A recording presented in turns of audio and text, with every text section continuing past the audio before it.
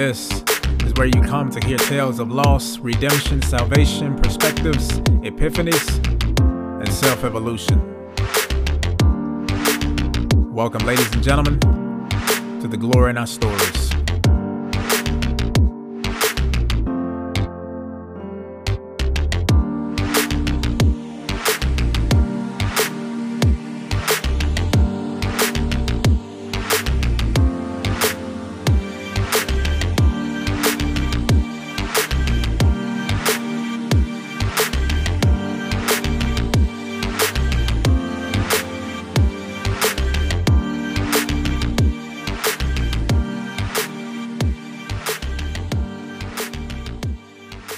I was scrolling through Instagram and came across a heartwarming post about a daughter and her mother.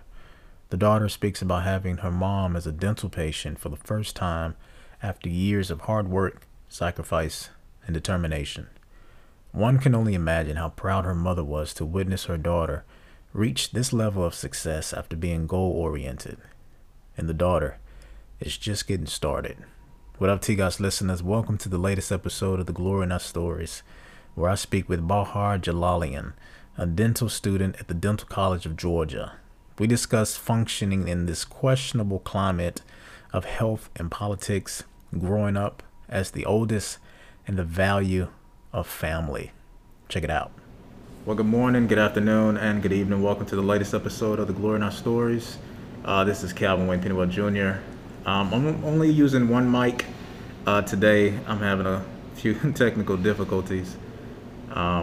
But as they say, the show must go on. Today I had the distinct pleasure of speaking with a dental student at the Dental College of Georgia. Goes by the name of Bahar Jalalian. I've been trying to practice her name for the last few days because I know what it feels like to somebody to butcher your name and don't have the common decency to at least pronounce it because there's so much in a name, as we all know. Bahar, I really appreciate your time and allowing me to interview you. Thank you. Thank you so much for having me. It's truly an honor, so thanks. Oh, no problem. And you said my name beautifully. I really appreciate it. Well, thank you. I appreciate just like I said, just the effort. Just the effort means a lot. Yeah. Yeah. So did your name have a meaning? It does. It does. So I was born in April. And my name means spring. So, oh, wow. And spring is very important in the Persian culture because that's when our New Year's is. It kind of signifies new life, new beginnings. And I'm the firstborn, so I was just kind of like, and I'm also the first in the U.S. for my whole family, for the whole like ancestry of my family. So it kind of just was a symbol of like new life and new beginnings. Having a daughter here in the U.S., so that's why they kind of like thought of it all together. And so Bahar is spring. Mm-hmm. How many siblings do you have? I'm the eldest of three. Mm-hmm. I have a brother who is a second year at UGA right now, and then I have a younger sister who's a senior in high school. So big age gap. We joke all the time, the three of us were like, I'm the mom, really. Yeah. I'm the second mom. Because there's such an age gap. I'm the old lady, and they're just my two nuggets, my two kids. But yeah, I'm the eldest, and so with that it came like a lot of responsibility and everything to be the real big sister right now. I understand that because I am the youngest in mine. Yeah. And I have two older sisters. So. Oh wow, baby boy. Yeah. Oh my goodness, I'm sure they took care of you. Yeah. Growing up. They did, and I used to get offended when I said, "Oh, you're spoiled." I'm not spoiled. In hindsight, I was. Yeah, I say that to Bita, my little sister, all the time. I'm like, you're always gonna be the baby. Yeah. And there's a lot of privilege that comes with that. You get everything you want. It does. Even because even now at 35, when I'm with my family, there are moments where I'm like, I still feel like the youngest, but it's still. Fortunately, now we can all have equal conversations because we're all adults. Yeah. But when we reminisce. It's always me being the youngest, me having to be hid from certain aspects of life. Because like there were certain things and experiences that I got introduced to later and it already bypassed them. But I was shielded. My mom and my sister said I had virgin eyes, Yeah. because I would see things as they appear, not as what they really are. Yeah. But having you guys as older siblings and being that second parent, Yeah. that's a huge responsibility, because you literally have to grow up quicker than we did. Yeah. Yeah. So- And then a lot of things we do first. So we experience it on y'all's behalf. So we Yeah. kind of, like, I was the first to apply to colleges, and now my sister's applying to college this year, and Yeah. so she's just learning from a lot of what I have gone through already. And it's great. It's great. I wish I had that when I had applied to college, because neither of my parents went to college. But at the same time, I feel so fulfilled and so happy to help her get through that. Yeah. And be there for her. Yeah. Because it's not easy. It's not easy, and I know that. And if I can relieve that stress for my siblings, then there's no. But like, even as the youngest, I will say too, and I don't know if you felt this way with your elder sisters, but I feel like even though you're the babies and you get spoiled sometimes, there's also some pressure to live up to some expectations I totally that have agree. already been set. So Yeah. it's give and take. I think both sides have some challenges that kind of go with it too. Yeah. Because she feels that all the time. She's like, well, you're in dental school. I have to be a surgeon. And she does. She wants to be a plastic surgeon. So Oh, wow. she wants to definitely one up older sister Yeah. with that.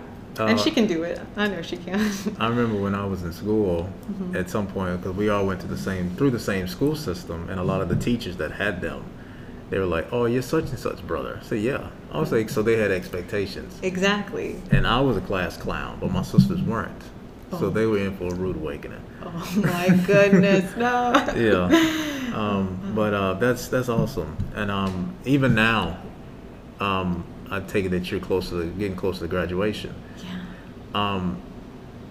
How is that dynamic amongst your siblings? Like, are you able to pass on your experience, just your general experience as a college student? Are you able to pass that on? And what are you informing them as you go through this, especially with all the changes that's taking place? Yeah, so one thing I always have emphasized to my siblings, and this has been my experience, and by all means, not everybody has to go to college to be successful, but from my experience, education and working hard academically has never let me down. And I've always emphasized that to my siblings. Like, you focus on your school, and whatever field it may be, because my parents were a little bit different. They were always like doctor. But I always put to my siblings, I always said, whatever you love, commit to it 100%. Focus on it. Put all your effort and your energy into it. And if you can do that academically, it will never let you down. Because there have been things that I've done outside of school, and felt like my energy sometimes was not channeled properly. But focusing on getting a high test grade or getting good grades in school, it's always helped me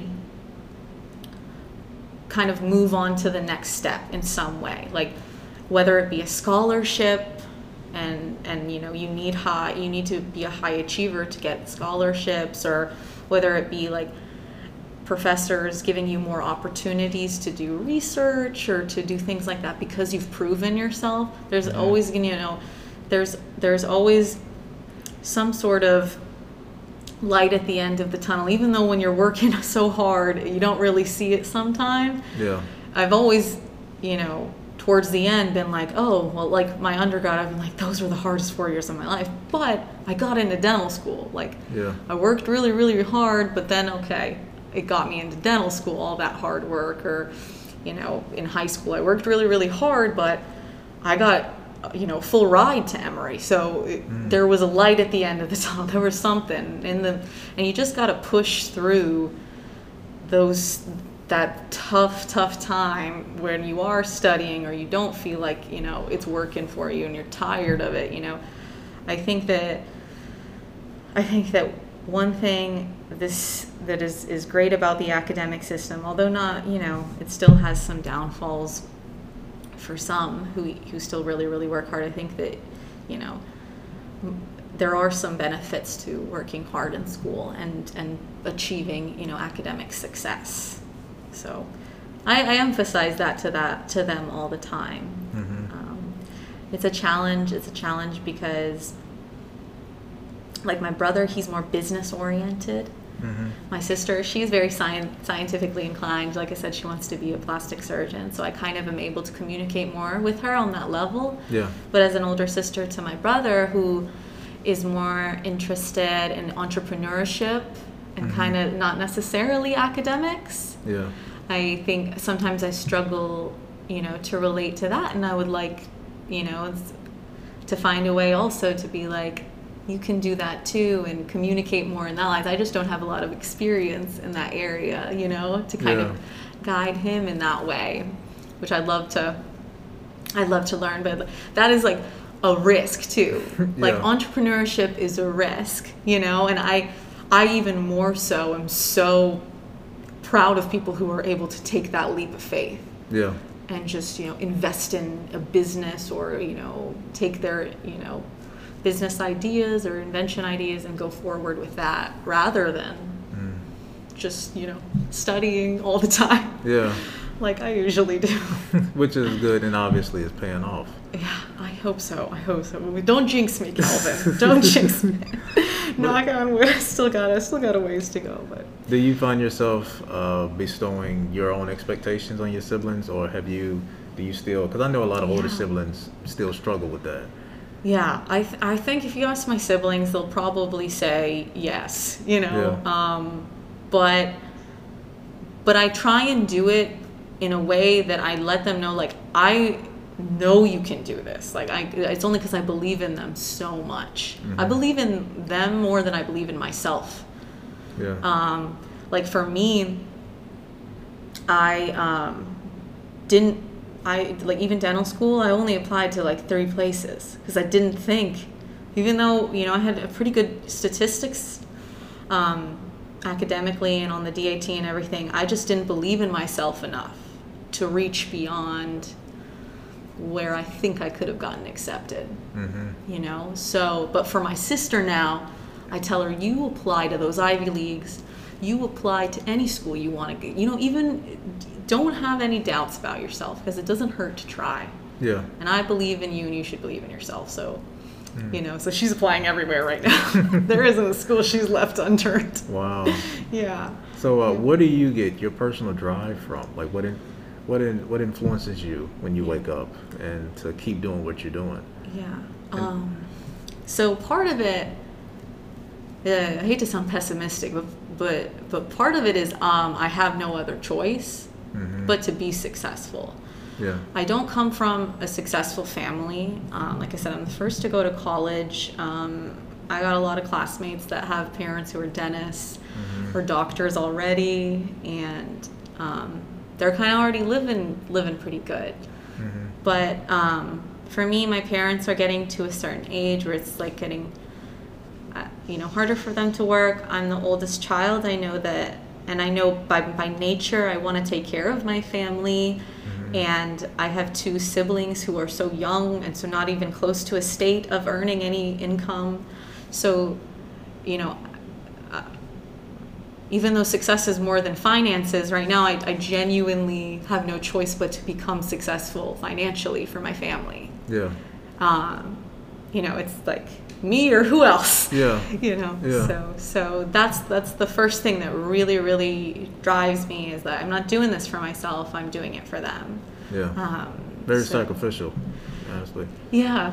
Well, it's okay. It's okay because I love them so much, and I know that we will, hopefully together be overjoyed and happy once I am able to have that stability for us. Yeah. And then I know too that they, especially particularly my parents, they've made their sacrifices already in their youth to raise 3 kids and, in America. Yeah. So it's kind of like passing of the baton. It's like my turn now to kind of do that. But in addition to that, genuinely, Calvin, like what wakes me up every morning, especially now, is I love seeing my patients. Wow. I love every bit of it. Even the ones that don't, like, even when you've, like, you know, attitude, or if you have it, like, you know, I just, because that's a human being, and I love getting to know them, and I love just taking care of somebody every day. Yeah. Every day, if there's an issue, I've resolved it by the end of the day, and that's just so gratifying. So that really, that's another huge motivating factor for me right now. Yo, keep tuning in as we take a quick break and be right back.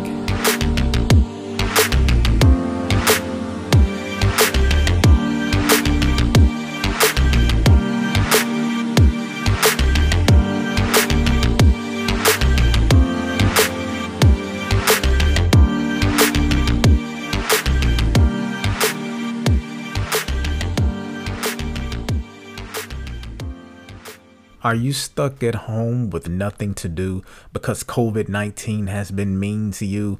The season has changed and the kids are out due to Thanksgiving and the people's doubt that this pandemic will seize its spread. Wishing 2020 was a dream in one's head. But here we are with rules and new normal, ways of conversing in settings not formal. Stimulus checks are good but won't fix this financial crisis, creating our fits thrown when we see our bills and expenses. So from this turmoil we build mental fences, blocking out negative notions of life as we rest and dream hopeful thoughts through the night. Let's keep maneuvering through this fog of frustration, for our aspirations still await our next move. If there is anything I've learned from the Queen's Gambit, is that losing isn't the end, but the beginning of growth and learning. And now, back to the episode. I know a lot of people speak on determining, when you're in the process of determining where you want to go as far as work. Yeah. Whether you are an entrepreneur or somebody that decides to pursue the more commercial route. Yeah. Being a solution to a problem is like the best route to go. Because if you have something that can fix somebody's brokenness in some degree, Yeah. you're doing great service. And it seems like you're not just doing service to your patients, you're doing service to your family. And that's a heavy load, but it's a load you don't mind carrying. And I think that's where the beauty is, because you actually see goodness in providing something for somebody else, even if you probably don't get a expected return investment, like having to deal with somebody like a patient with an attitude, or somebody that's dealing with their own issues. You're like, you know what, I'm going to put that to the side and give you what you need. Yeah. And I can obviously see that. Thank you so much. So that's pretty cool. Thanks. So why dentistry? What got you interested in that? Yeah. So there's a couple of things. So just to be blunt, my mom has always wanted me to be a dentist ever since I was a kid. I don't know why. Like I said, I was joking about you because she's patient mine now, but I was joking that, Mom, you just want me to be a dentist so I can fix your teeth and you know, be your personal dentist. But you know, she always preached to me that it was a great career for someone who wants to have a family and then still be able to, you know, have a career as well and be able to focus on both, because it gives you access to a flexible schedule and still being able to, you know, do things socially as well, like raising a family and having family life. But for myself, I had always, you know, kind of shadowed in different areas. I worked in a pharmacy for 6 years. I worked in a hospital at Gwinnett Medical Center. I worked there. And I also was shadowing dentists at the time. So I knew that something in healthcare was what I was passionate about. And I didn't really hone in on dentistry until I went to Iran one year. We go to Iran, which is where my parents are from.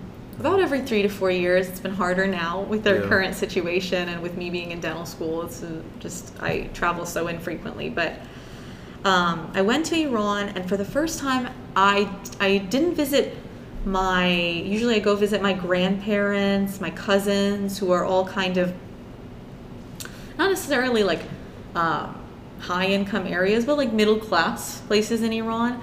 But for the first time, I visited my family, my like huge family that live in villages in Iran. And I didn't even know I was related to these people. And when I went there, and I think I was like 13 at the time. When I went there, I was just so blown away on every level by, it's a third world country, by the lifestyle and the hygiene. And I mean, the people are literally living in like caves. But I was playing most of the time with the kids, and just on every single level, I was shocked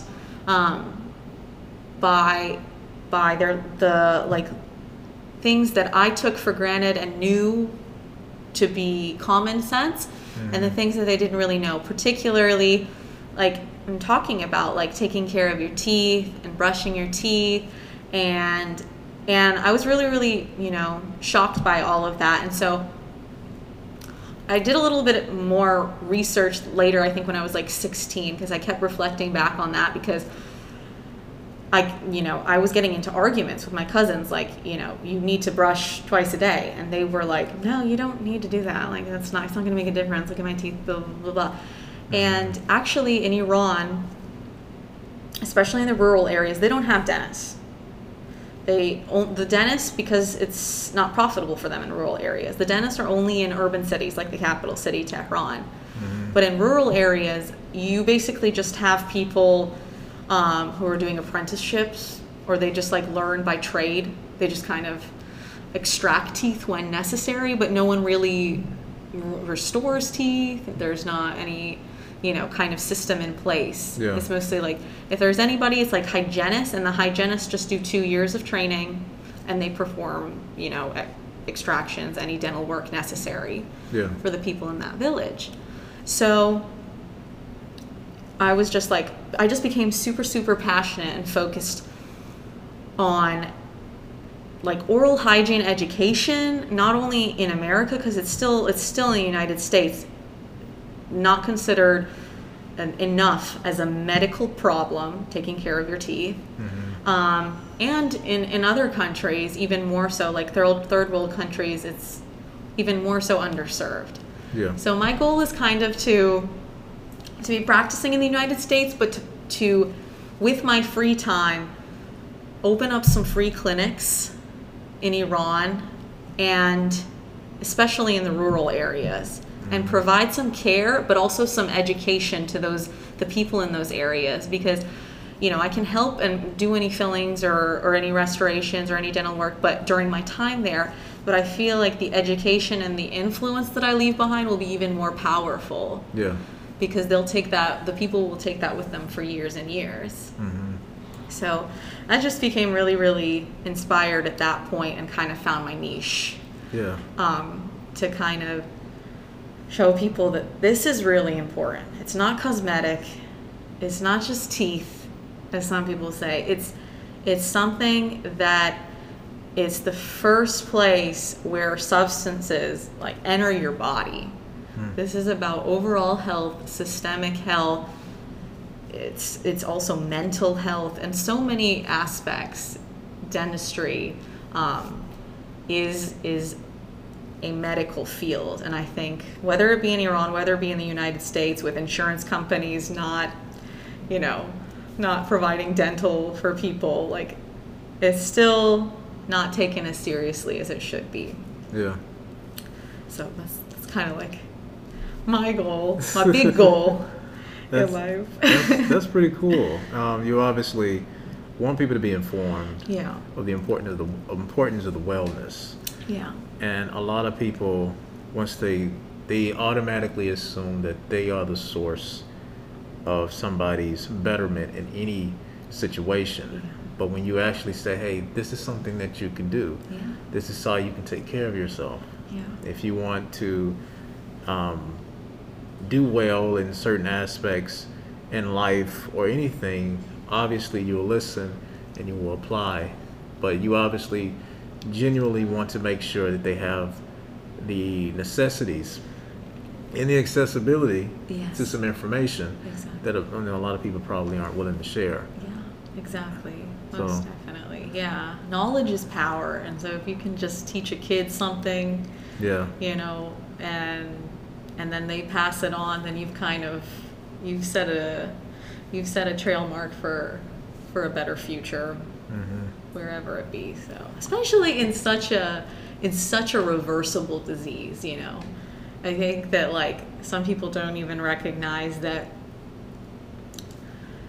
there is a big difference that can be made with just that little change in you flossing every day, or you adding another, you know, minute to you brushing your teeth. Yeah. It's really, really powerful. It sounds like a joke. It sounds insignificant, you know? It sounds like, all right, you're just preaching, you know, preaching to the choir, but it is true. This is one of those diseases that is so preventative based. I'm probably a lot of dentists hating me right now because I'm preventing them from making money. Yeah. But it's so preventative based. As someone who doesn't have a lot of money, I'm okay telling people you can prevent all of this, all of these expenses. You know, just start early and just continue. One thing that I was appreciating about Bahar becoming a dentist was that she is very helpful. She doesn't look at herself as the source of somebody's solution to a problem, but as somebody that can educate them, help them where they are so they can get to where they need to be. So it was very informative, you know, listening to her. And she gave her advice and her instructions as a dentist, as a pending dentist. But having a heart like that, we need more of that in the health system, especially now. So continue to listen to the latest episode of the Glory Not Stories with Miss Bahar Jalalian. And informing people about taking preventative measures. Yeah. And like you said, a lot of the big corporate heads are like, you're basically telling people our secrets to prevent us from making more income. But going back to what you were saying even before the interview, and I think you mentioned it, the importance of people. Yeah. Like you're overlooking people. Yeah. It's not your number. It's not an increase in your, you know, in your income. This is a human being, and you can change their life. Yeah. You know. And just like your patients, like you know, you can tell when your patients feel like they're not being serviced well, or they're being disregarded or overlooked. Right. Exactly. And like you can tell that. But speaking of caring and having somebody have such a huge influence on you, for those of you who are listening, Bahar put on Instagram the importance of having her mom as a patient, and the story behind that. Like, it just blew my mind to think that somebody in this position, being a dental student and having those responsibilities, have so much literally riding on you, and for you to actually pay attention to that and say, hey, this is bigger than me. So like, so what's the story behind having your mom as a patient? Yeah. So my mom, she grew up in Iran, and a little bit of a backstory, but she was one of those kids that I had just described in Iran who didn't know a lot about taking care of her teeth and things like that. And so from a young age had a lot of dental problems. In Iran, and typically they have arranged marriages, and she had an arranged marriage to my dad when she was 18. And she had never met him personally. They kind of had some phone calls over the phone, but it was arranged by their parents. And so she was put on a plane, and she, you know, was sent to the United States to be with my dad. At the time, and I joked on that story, Iran is a completely different world, different rules, different regulations. And when she tells me, she's like, when I got to the airport, I saw women in shorts, and I didn't even know that was possible, like that you could wear shorts outside your house. Wow. She didn't, it was just a whole new world to her eyes. Yeah. She didn't know any English, so I was raised, when she had me, because I was the first child, she didn't have my siblings until way later. When she had me, she just knew Farsi, so my first language was Farsi. Oh. I was in ESOL for a couple of years, and because I knew that was, even though I was born in the United States, I was kind of just like fresh off the boat, as they would say, still. Yeah.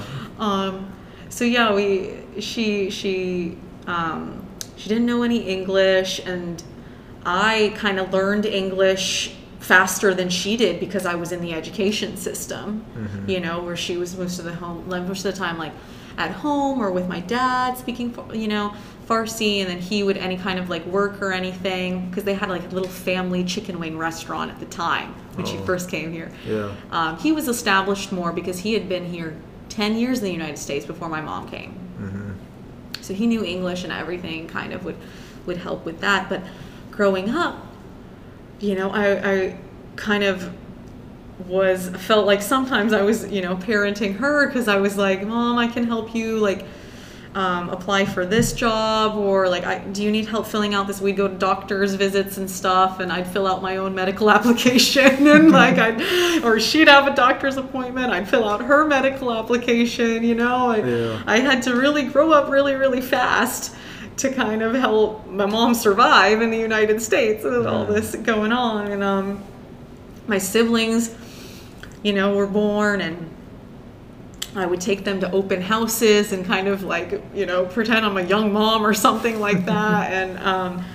And so I talk about in my post that it always felt like a huge, huge burden to be a foreign kid, having to help my mom and like do all of this, and I, not just be a child, not have time to go hang out with friends, or just do what kids do. I don't even know what kids do really when they're little, because at the time I was just doing my parents' taxes or helping them with their restaurant. I would get off from school and start serving people at the restaurant. So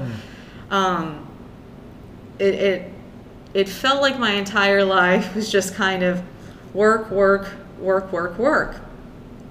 to get to a certain point. Yeah. And that day, when my mom came for her dental appointment, and I'm not saying I'm anything yet or I'm anywhere yet, but when she came for my dental appointment, I just felt like, this is what it was for. I got here. Like, I am taking care of my mom. I'm not a dentist yet, but I'm her dentist.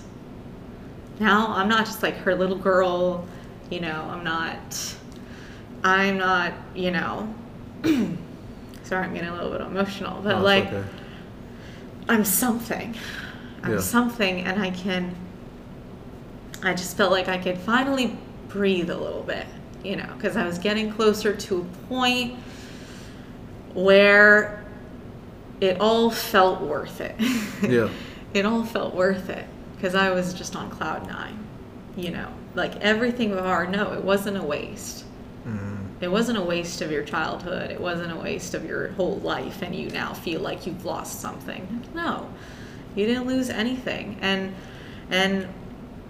being in that moment with my mom, I just felt like her journey as an 18-year-old girl coming into a new country, and me as like a 25-year-old performing dentistry for one of the first times.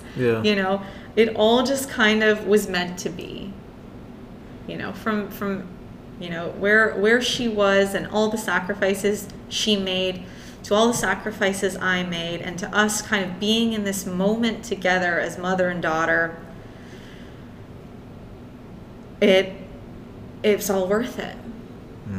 And it was all meant to be, Yeah.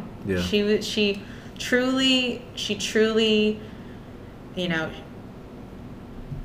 even though, you know, at that time I felt like she pressured me into being a dentist, or she truly, as a mother, sacrificed her youth to raise me to be this person that I am today. Yeah.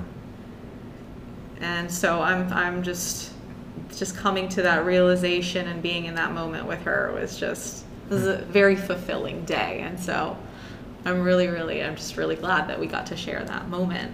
Yeah. Together. Yo, what's up, T-Guys listeners? I thought I'd do a quick plug.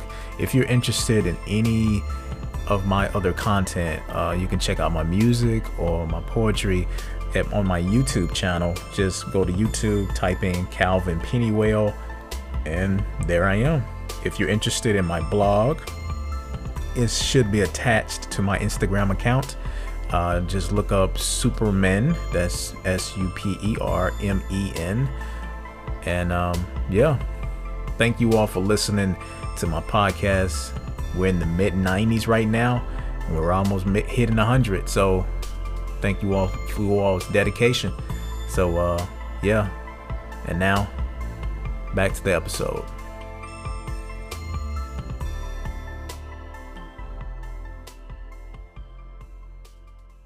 There's this movie called Mars Need Moms 2. Oh yeah. Do you remember seeing that? It's an animated film, Yeah. right? Yeah. I think I saw that. I'm pretty sure. I love animated movies, so.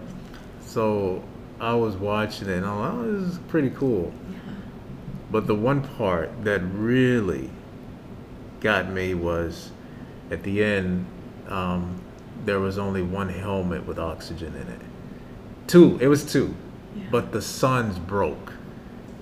And for maybe a minute, Yeah. the movie is shown from the son's POV, and all you see is the mom taking hers off and putting it on him, and he's like, no, and she was like, and the whole, like, the kid from the beginning obviously is being like this jerk to his mom, Yeah. but she did what she did, like her life, sacrifices that she made, what she was doing for him. Yeah. Was all for him. And to see her take her helmet off and give it to him, I was like, wow, you know? Yeah. So going back to what you were saying about your mom Yeah. and how that feels, and when you get to a point where you hear and you look back in retrospect Yeah. and you see everything that you've gone through, and you're like, wow, it was definitely worth it. Yeah. Because a lot of people would go back and say, I wish this didn't happen, I wish that didn't happen. But of all the decisions, even looking back at my life, Yeah. the most pivotal moment for me so far was, well, after that was getting married. Yeah. But before that was getting my first book published and having that release, the book release, and standing there in front of my mom, the one person that never said, you need to stop writing. Like, she never told me this. There were moments where I would get in trouble for my writing, but she never told me to stop. And having the parents, people that support you and Yeah. push you, Yeah. and you get to that point where you're like, yo, it was all worth it. Yes. You know, it's hard not to, for something like that, to pull at your heartstrings, because you're like, wow, I've gotten this far. So just from the outside, Yeah. I do think that is very admirable that you did that and continuously do that for your family and obviously for yourself, but you're putting your family first and having that sacrificial heart. That's going to go a long way, especially with your patients. Yeah, I hope so. This can be controversial or whatever, but I don't think anybody should be in the position, because it is a privilege to even be in this position. But if you're not willing to have that kind of quality of self-sacrifice, you know, that for me is what makes you a good caretaker. Yeah. You know, I've been caring for people my entire life, and that makes me a better clinician, because I am willing to sacrifice extra minutes out of my lunch. I didn't have lunch today. I was still in clinic taking care of a patient. Yeah. But that's what it's all about, you know. Is being able, that's I don't know. So I just think that it is a necessity in being a healthcare provider. Yeah. Is to put other people first. Hmm. You know. Yeah, I totally agree because when you're in a vulnerable position and somebody looks at you and say, "I got you," Yeah. and you're like, "Yo, I'm usually the type of person to take care of myself," especially a lot of us who get so prideful. But for somebody to say, "Sit back, relax, let me take care of you," Yeah. it's a huge relief. Yeah. And you sometimes overlook the fact that maybe this person was created, born specifically for that. Yeah. And you start appreciating it Yeah. a lot more. Yeah. But going into a different direction, because I noticed that you are a really hard worker, but I know that some people work hard and play harder.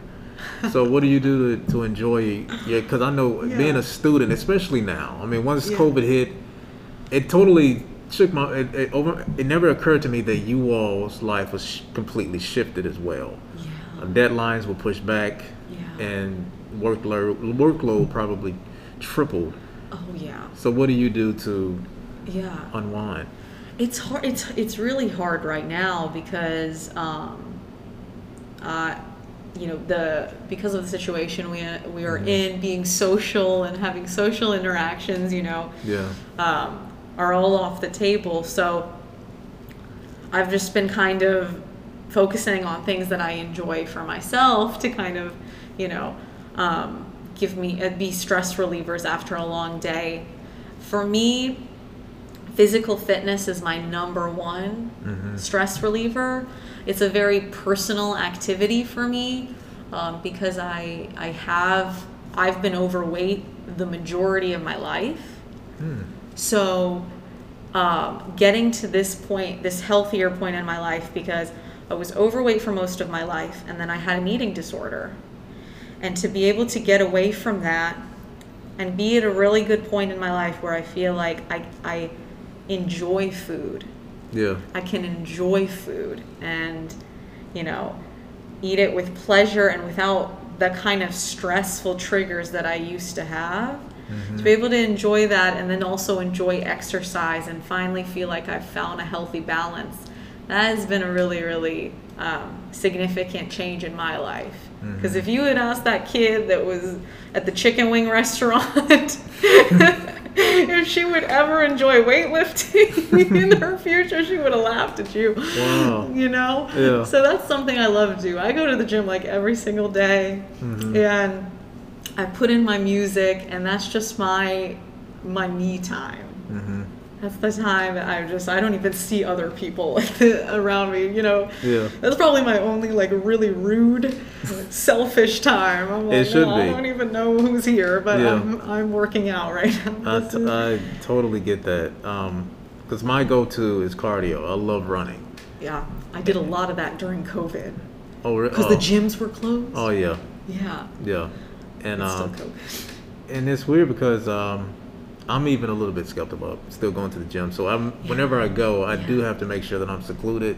Yeah. And when the gyms first started opening up, I was like, how's that going to work? Because you're in open space, and obviously there's still a lot of people. I'm guilty of being one of them, but I do make sure that I'm just away from people. That's smart. Still people come in there and they don't wear masks. Like you have to wear a mask to get into the YMCA. But as far as once you pass that point, they don't mind if you take it off. Yeah, it's open. But that's one thing that I did a lot is cardio, and it's a mental escape. It totally is. It totally is. And we need that. Yeah. We need that. I think that whether you meditate or whether you run or something like that, if you give yourself 30 minutes of mental escape a day, it's so important. It's life-changing. Man, and to do what you do, then have that time to yourself and repeat that cycle, that takes a great degree of discipline. Thank you. So just a quick question, where did you get that from? Is that something that you've always had and it's just now developing differently, or is that something that you had to acquire? Again, I think it came partially, like I said, I had no other choice. It came out of necessity to to do everything right. Because I needed to move from point A to point B, I needed to take everything higher from where we were starting. Yeah. But also, it does come from, I have to give some due credit to my family, to my parents. They did really, really academically, I couldn't get less than 100s growing up. Not just A's. I had to get 100s. I was coming out of social studies classes with 111s in the course because I had done every single assignment.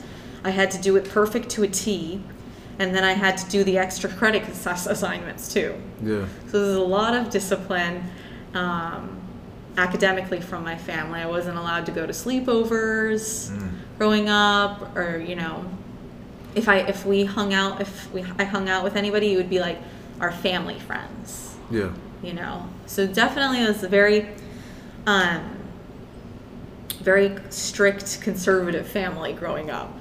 So I think that they're chiller now. I'm 25 now, but that definitely I think as a child, that really is a significant stage in your life where you develop a lot of your thinking.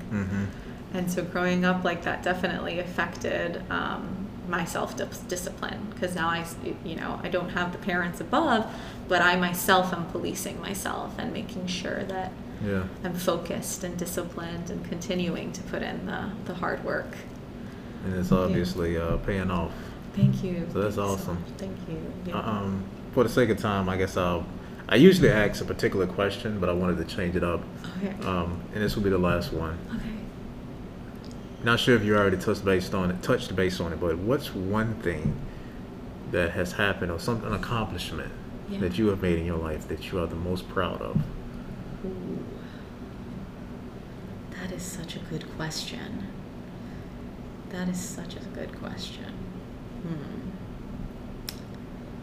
For me, gosh, this is gonna sound crazy because it has nothing to do with me. I think that when I look at, because I'm not necessarily I'm never really proud of myself. I still think I have a lot of self-growth. Yeah. And I think I have a lot of strength that I need to build over time. I think what I'm most proud of is the impact I have had on my siblings and the strength that I see in them. And I'll give a couple of examples, just kind of because I feel like that sounds vague. But one example is my sister is in a demographically high income. She's only one of 3 low income students in her high school, and it's demographically very few minority in her high school. And that girl is her student body class president. Wow. And the president and founder of multiple clubs in that school. And so I am so proud of the future that I see in the youth, and the part of what I feel like I have been able to, from my hardships growing up as what I call myself a 9/11 baby, but a Middle Easterner who grew up during 9/11 times, to be able to see the confidence in these kids, that makes me proud. That makes me proud that it's and there's still struggles and everything to this day. There's still, discrimination and everything, but to instill some sort of confidence in my brother and sister that, you should be proud of who you are. Yeah. As a minority, as, a low income student, use all of that to your advantage, And so when I see them being confident and carrying themselves the way they're so cool.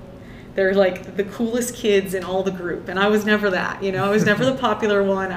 When I see them have that sort of confidence and power within their social communities, that makes me happy. When I see them going out and having a good time, that makes me happy.